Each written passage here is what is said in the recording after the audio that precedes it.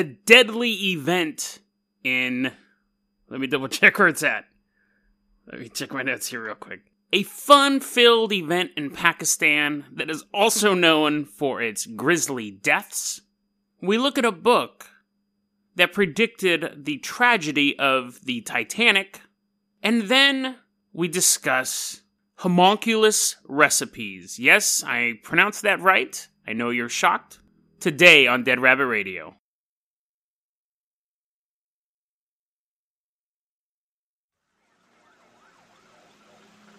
Hey everyone, welcome back to another episode of Dead Rabbit Radio. I'm your host, Jason Carpenter.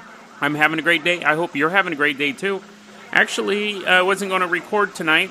Fell asleep in my chair and I thought, But then I was like, you know what? I actually have about 400, 500 listeners who listen to the show day of or the next day. And then the episode downloads on both YouTube and the podcast go up over time. And I was like, that's a sizable amount of people between YouTube and the podcast that expect an episode on schedule. So I fell asleep in my chair and then I woke up and I was like, okay, I'm going to take a shower. I'm really tired. I'm going to take a shower. I'll wake up and I'm going to record this episode for you guys. So we did it. We made it through Hell Week, the first week of doing the 3 jobs, and it worked. We got an episode out every day, which is good. That's very good for the show. I think I'm going to start recording earlier in the day. I might even record extra episodes on the weekends to kind of make the recording schedule a little smaller, but we'll see. Because I really like the process of recording and editing and things like that. Just when I get started late, it's like 8 o'clock at night, I know I'm going to be up until at least 11 by the time I'm start uploading these to YouTube. Anyway, so that's all extra stuff. You guys don't care about that. Maybe you do. But let's go ahead and move on to our first story. So, our first story is part of our new news. Stories from the year 2004. Now, this particular story, I wasn't able to find the original article, but I wasn't shocked to learn that it's still going on today. Because when I read the article in 2004, I was like, that's ridiculous. Why would they have such a horrible event annually? And when I started looking for the original article, I found an article from 2015, 11 years later, documented the exact same incidents. It is, in 2015, there's this thing called the Spring, every year, it's an annual thing.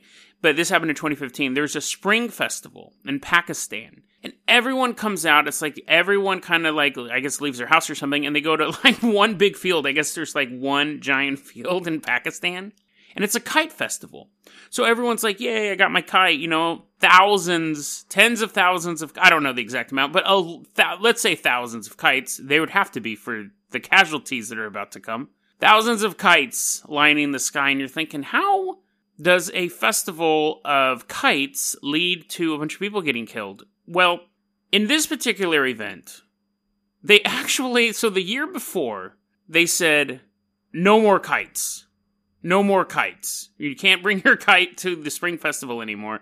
So many people are getting killed and injured. And they had just lifted the ban. They said, okay, this year you can bring your kites back. And you're like, Jason, just get to the kites killing people. Just get to the kites killing people. But let me lay this down. So just in 2015, they said, okay, we'll lift the ban. You can bring your kites back.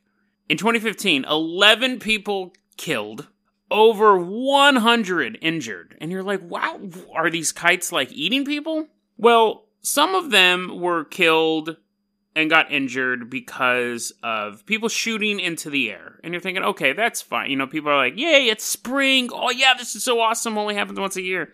I don't know why they even have a spring festival, but shooting guns in the air. But the problem is that part of their kite festival, and this is pretty rad, honestly, but part of their kite festival is they have kite duels. So we have a rivalry all year long, and I'm like, you know what, dude? Oh, I can't wait until the spring festival. Only 3 more seasons than me, you, and our kites. And what they do is they build kites, and they have kite battles. So they take kites, and they build spikes on them, and they crash them into their rivals' kites and destroy their kite. But that's not the only thing they do. The other thing they do is and I think a couple people got pierced by the spikes on the kites, but the big problem they had was they would take the kite string. Someone at one point during this weapon war during this arms race of the kites, decided, oh, you know what would be great? If I took my kite string, coated it in glue, and then rolled it around in broken glass.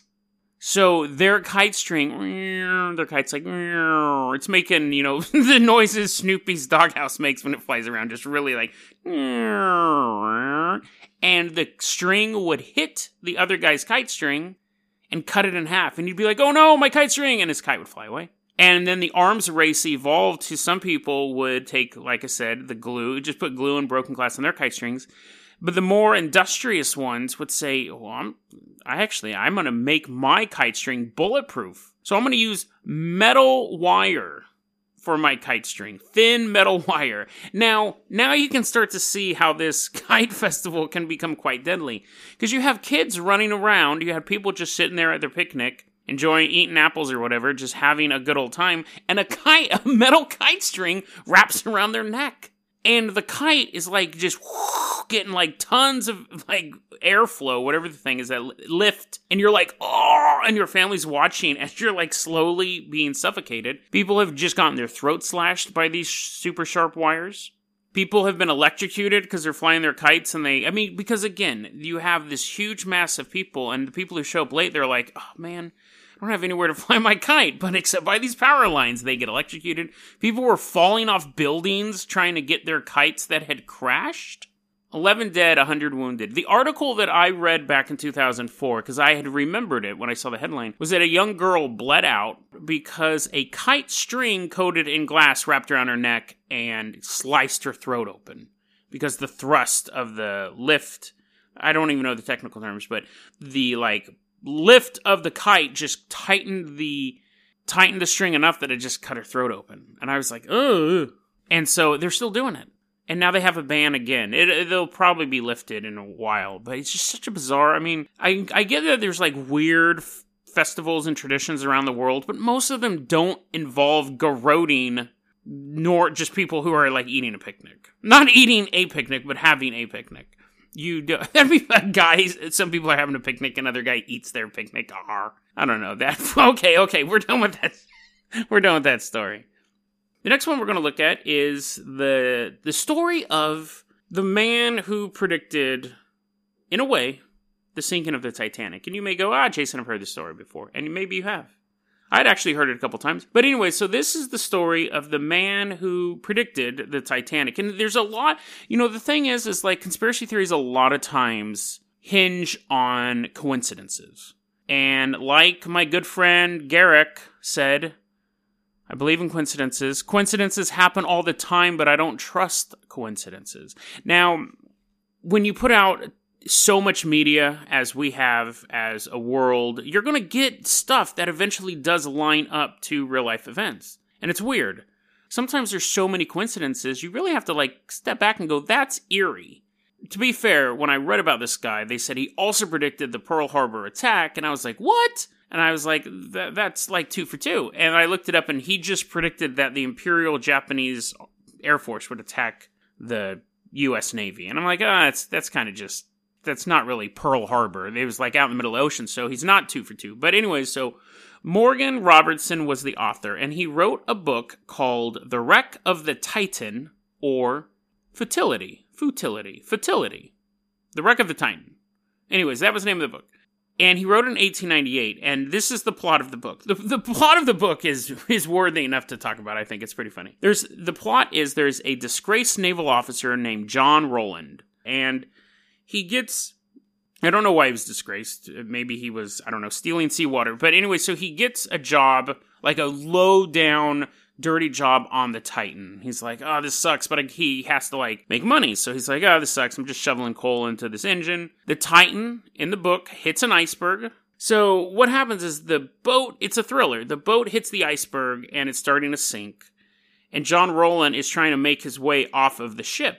And he comes across the daughter of his ex. I don't know where the ex is at. I was just reading the plot. But anyways, he finds the daughter of his ex, and he's like, I have to save you. Maybe it'll get me out of the friend zone. So he saves the girl. He saves the kid by jumping onto the iceberg. So the boat hit the iceberg, and he jumps onto the iceberg with the kid.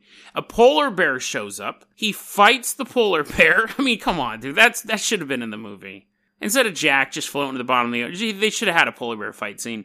John Rowland fights the polar bear. Then, after saving this kid, he gives it back to his ex and goes, "Here, I've saved her." And the ex has him arrested for kidnapping. Even though he was kidnapping her off of a sinking boat. Eventually, he's found innocent, and because then it becomes a court drama. The trial's not taking place on the iceberg. They're like, "Is there a judge on here?" Anyways, so they all get saved. He goes to court for kidnapping. He's found innocent, and the ex is castigated for being lame. Like, you shouldn't have done this. They're like, "Listen, dude, you're lame. This guy obviously was simply trying to save her. He wasn't doing anything wrong." And John, then, the happy ending, he becomes homeless. He slowly works his way up, and he gets a good government job. So, basically, he's kind of just like a cog in a machine at the end, but that's happier than where he was at. This is actually the end of the book.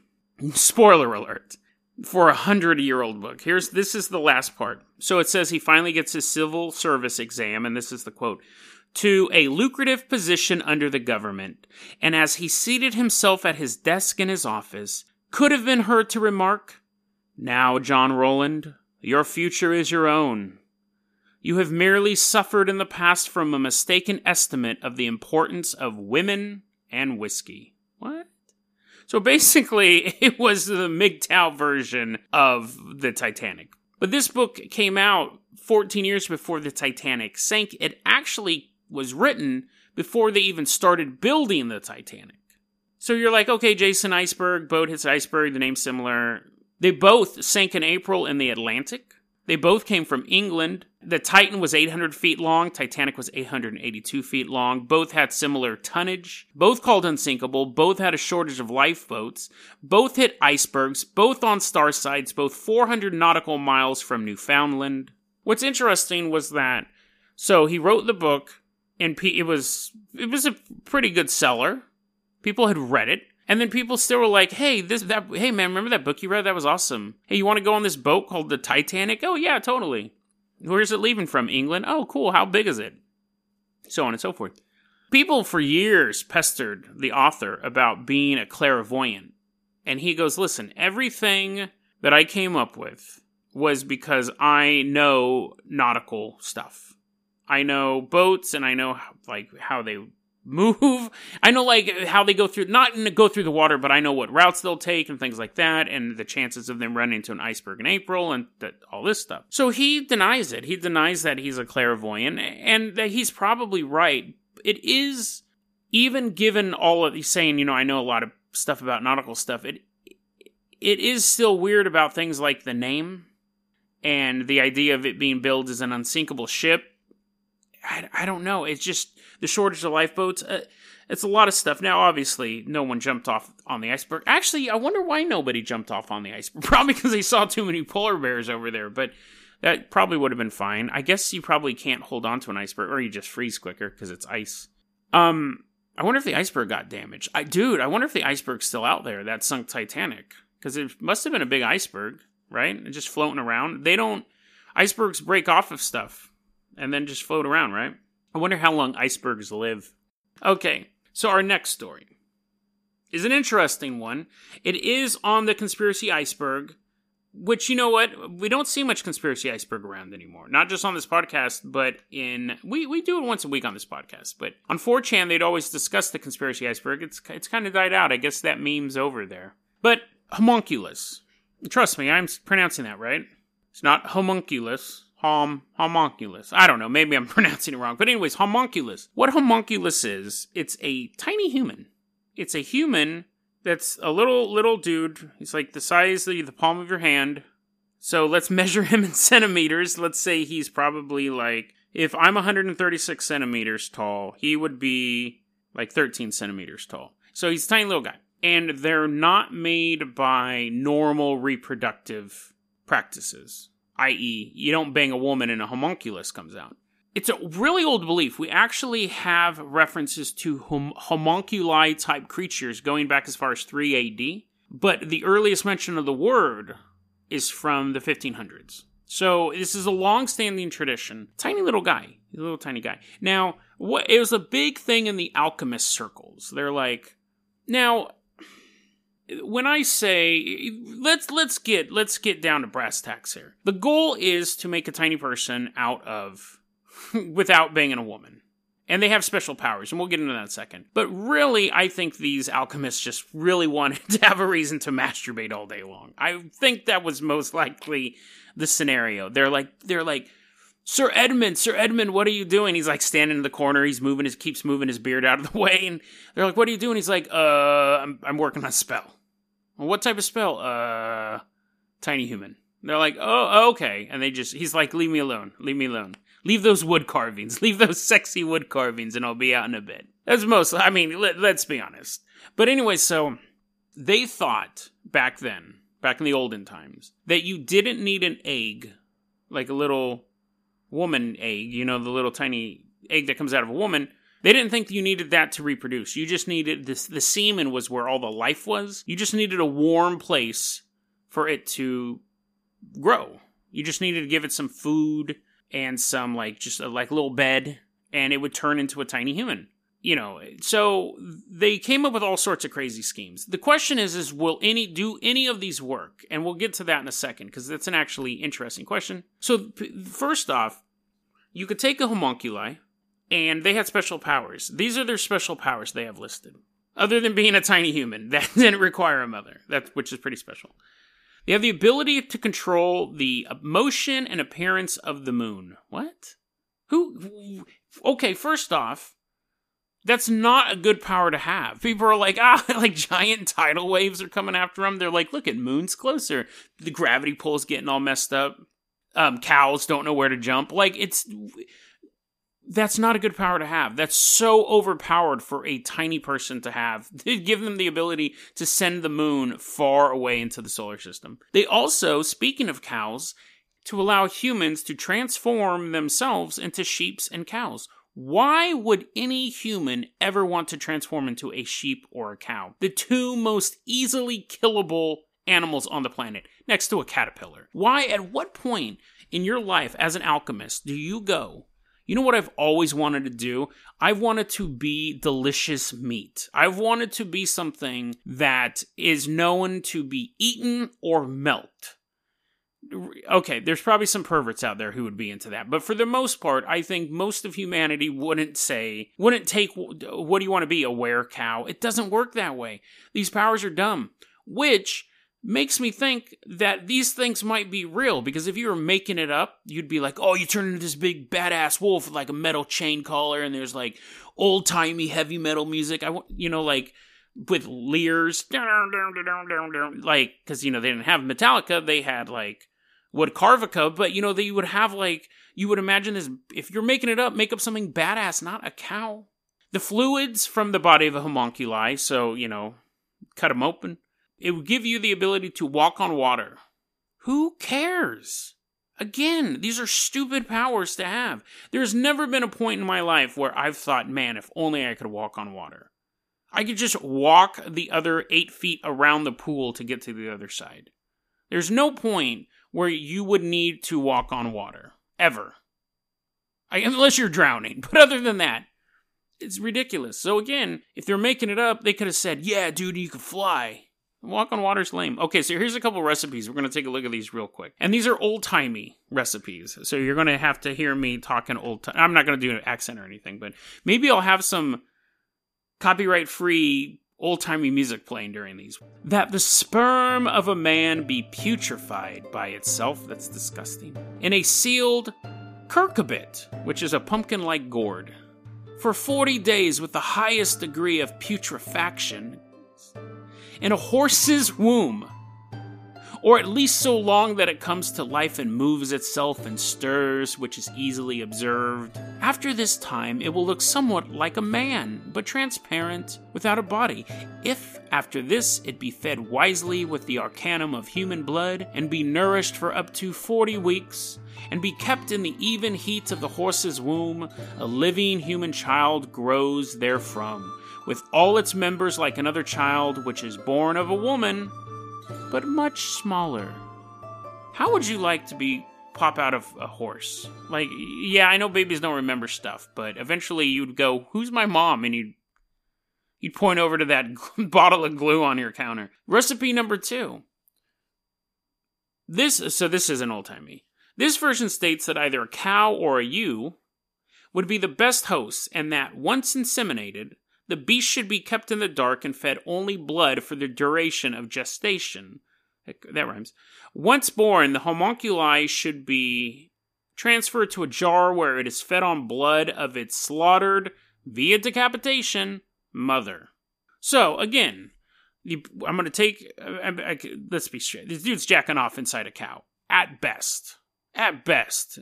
At worst, he's banging it. But a cow or a ewe, which I think is a sheep.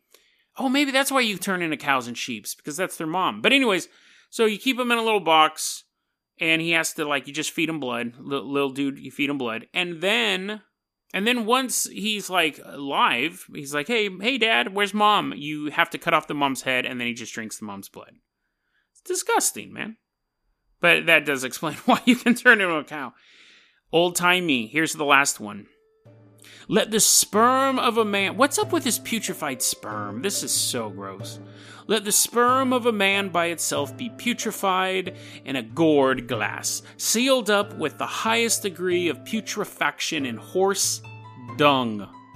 For the space of 40 days, come on, man, or so long until it begin to be alive, move and stir, which may be easily seen.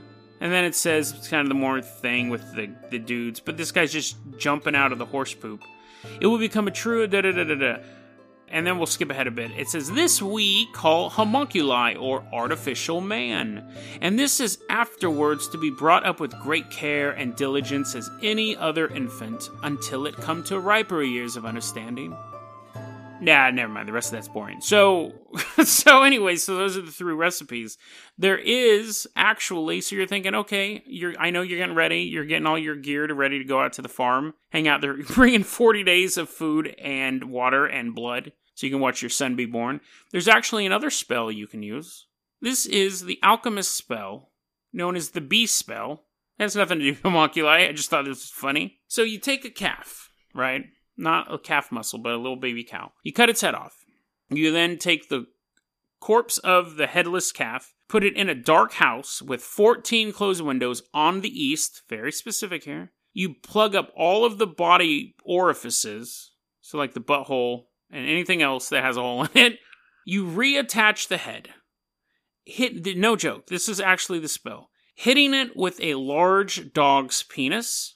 You then extract the flesh from the skinned corpse, I'm assuming of the calf, not the penis. You grind this into a certain herb, and then you leave that mixture in the corner of your house.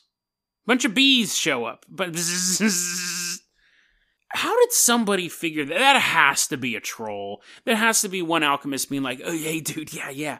Hey, Harry, yeah. Chop his head off. Yeah, that's what we do. And he's like, hey, dude, do you think he's going to pull out the large... Oh, he's pulling out the large dog penis. Yeah, just keep it. Yeah, bees. Anytime now, dude. Bees. Seriously, bees. What? Why? First off, why do you need that many bees? Secondly, why would you want bees from a dead cow? Thirdly, why? Where does any of this make sense? At what point is someone like, oh man, I have this extra dog. I have this whole supply closet of large dog penises, and we need to have a fire sale. We need to move them, guys. Just tell people they make bees. Just tell people. I don't care. Just sell these dog penises. Now, I did say earlier that maybe homunculi are real because those powers are so lame. This is 100% not real. I don't think I have to tell you that. This has to be a troll. This has to be an old-timey troll trick that they play on the new alchemists who are just entering the game. But the thing with homunculi is there is a guy on YouTube who has a channel where he makes homunculi. And it's really weird, actually. And there have been videos showing how he does it, that it could be fraud. There are other videos showing that it could be real. What he does is he kind of goes back to basics. He takes an egg, a standard egg you get at the grocery store. He pokes a hole in it. Then he jacks off into a syringe, somehow, puts a funnel in it or something, and then he injects his semen into the egg, puts tape over it, Puts the egg in a dark place for... his experiments start off fairly small. I think 20 days was the first video, and then he started doing more and more days. And then in the videos, he cracks the egg, and there's this gross little thing inside of it. Now, the first videos was just like this growth in it. And people were like, well, that's actually pretty easily explainable. What it is slime mold. It's when you have basically the eggs rotting, you have this other biological substance injected into it. It's going to create a shape. And these things always look like they were just basically a squid with only 4 legs. So kind of like a starfish missing a head, or however you want to describe it. But in later videos, the one that caught my attention when it first came out, I think a year or two ago, was one of them began to move. And he said that it spit at him, and he smashed it. And they're all just kind of like a camera sitting there. He has like 20 videos. More than that. He smashed it, and when he lifts the book up, it's like black slime. It was originally like this white creature. Can that be faked? Obviously, yes. It could easily be faked. And one of the videos I watched showed how he would fake it, and the way he was turning the little creature as he was holding it in a pair of forceps. He goes, look, you can make it look like it's moving by doing this. And Corny has gone on to make several videos where he currently has a homunculi that's been sitting in a fish tank for a while, and he's been feeding it blood and following all this stuff. I'd recommend checking out his channel. It's, again, totally possible that it's fake. I don't think you can make a tiny human in an egg. But I do think but I do think it's probably possible to make life by introducing those substances. It may not be human life. It could just be slime mold. This gross little slime mold creature. But that's still life. And you could say, well, Jason, I can just leave pizza out on the counter and make mold. But still, I think they're interesting videos to make. And yeah, he could probably just crack an egg on the ground, jack off in it, and not clean it up for, 4 weeks. And it is gross and starts moving around. But he is the new alchemist. He is the new guy trying to document creating these homunculi. Are these videos fake? I don't know. Likely, possibly. But I think it's intriguing, nonetheless, that these old legends from 3 AD are being continued today on YouTube. And we have people who are still saying, you know what? I just really want an excuse to jack off on stuff. DeadRabbitRadio@gmail.com is going to be your email address. You can also hit us up at Facebook.com/DeadRabbitRadio. Twitter is @JasonOCarpenter. Dead Rabbit Radio is the daily paranormal, conspiracy, and true crime podcast. You don't have to listen to it every day, but I'm glad you listened to it today. Have a great weekend, guys.